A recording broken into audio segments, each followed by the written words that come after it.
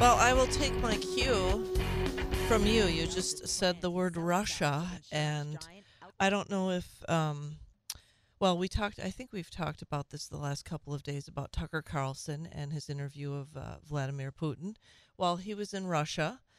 In fact, I watched his reaction right after. He filmed a video of his reaction right after interviewing Putin, and I just kept thinking, oh my gosh, maybe he should get out of the country before he makes any kind of criticisms of Putin. But it seems to me he felt quite comfortable there, and he didn't have any kind of concerns, or at least it didn't appear that he had any concerns that his life was in any way in danger. But he has various different types of interviews that he shares on his TuckerCarlson.com network, and obviously you have to become a subscriber if you want to watch some of them. But some of them, in fact, the Putin interview is free for anyone to watch. But he has these TC shorts, which obviously TC stands for Tucker Carlson, and he decided to show the world, the American public in particular,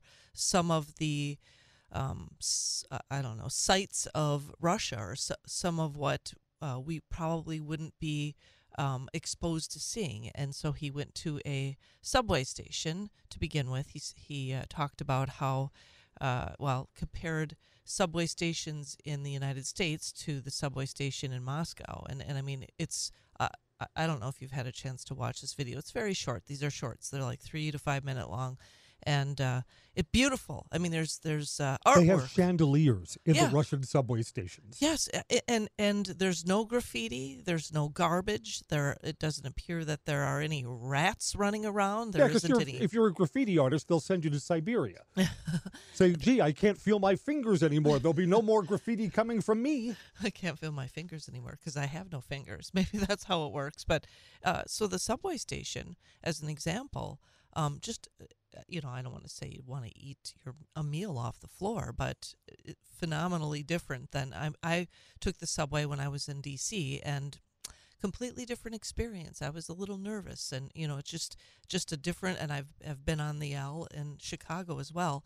Another different experience. I mean, just how the contrast between how it appears that people respect property and in Moscow. So then Tucker took his cameras to a grocery store in Moscow and compared, just did a little grocery shopping, and he said, despite the fact that Russia has been cut off from the West, it doesn't appear as if it's really harmed the Russian people in any way, because the grocery stores looked very well stocked, and surprisingly, the prices were significantly less than the prices of food that you would buy in the United States. So that was another interesting detail. And then finally, he went to Russia's version of McDonald's, because when Russia went to war with Ukraine, all of the American companies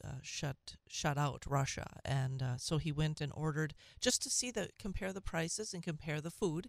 He ordered two, and they're not McDonald's anymore. I wish I could remember the name. They're Oligarch Max or something like that now. Yeah, I wish I could. I don't think I have it in front of me. I got the subway station here. Right.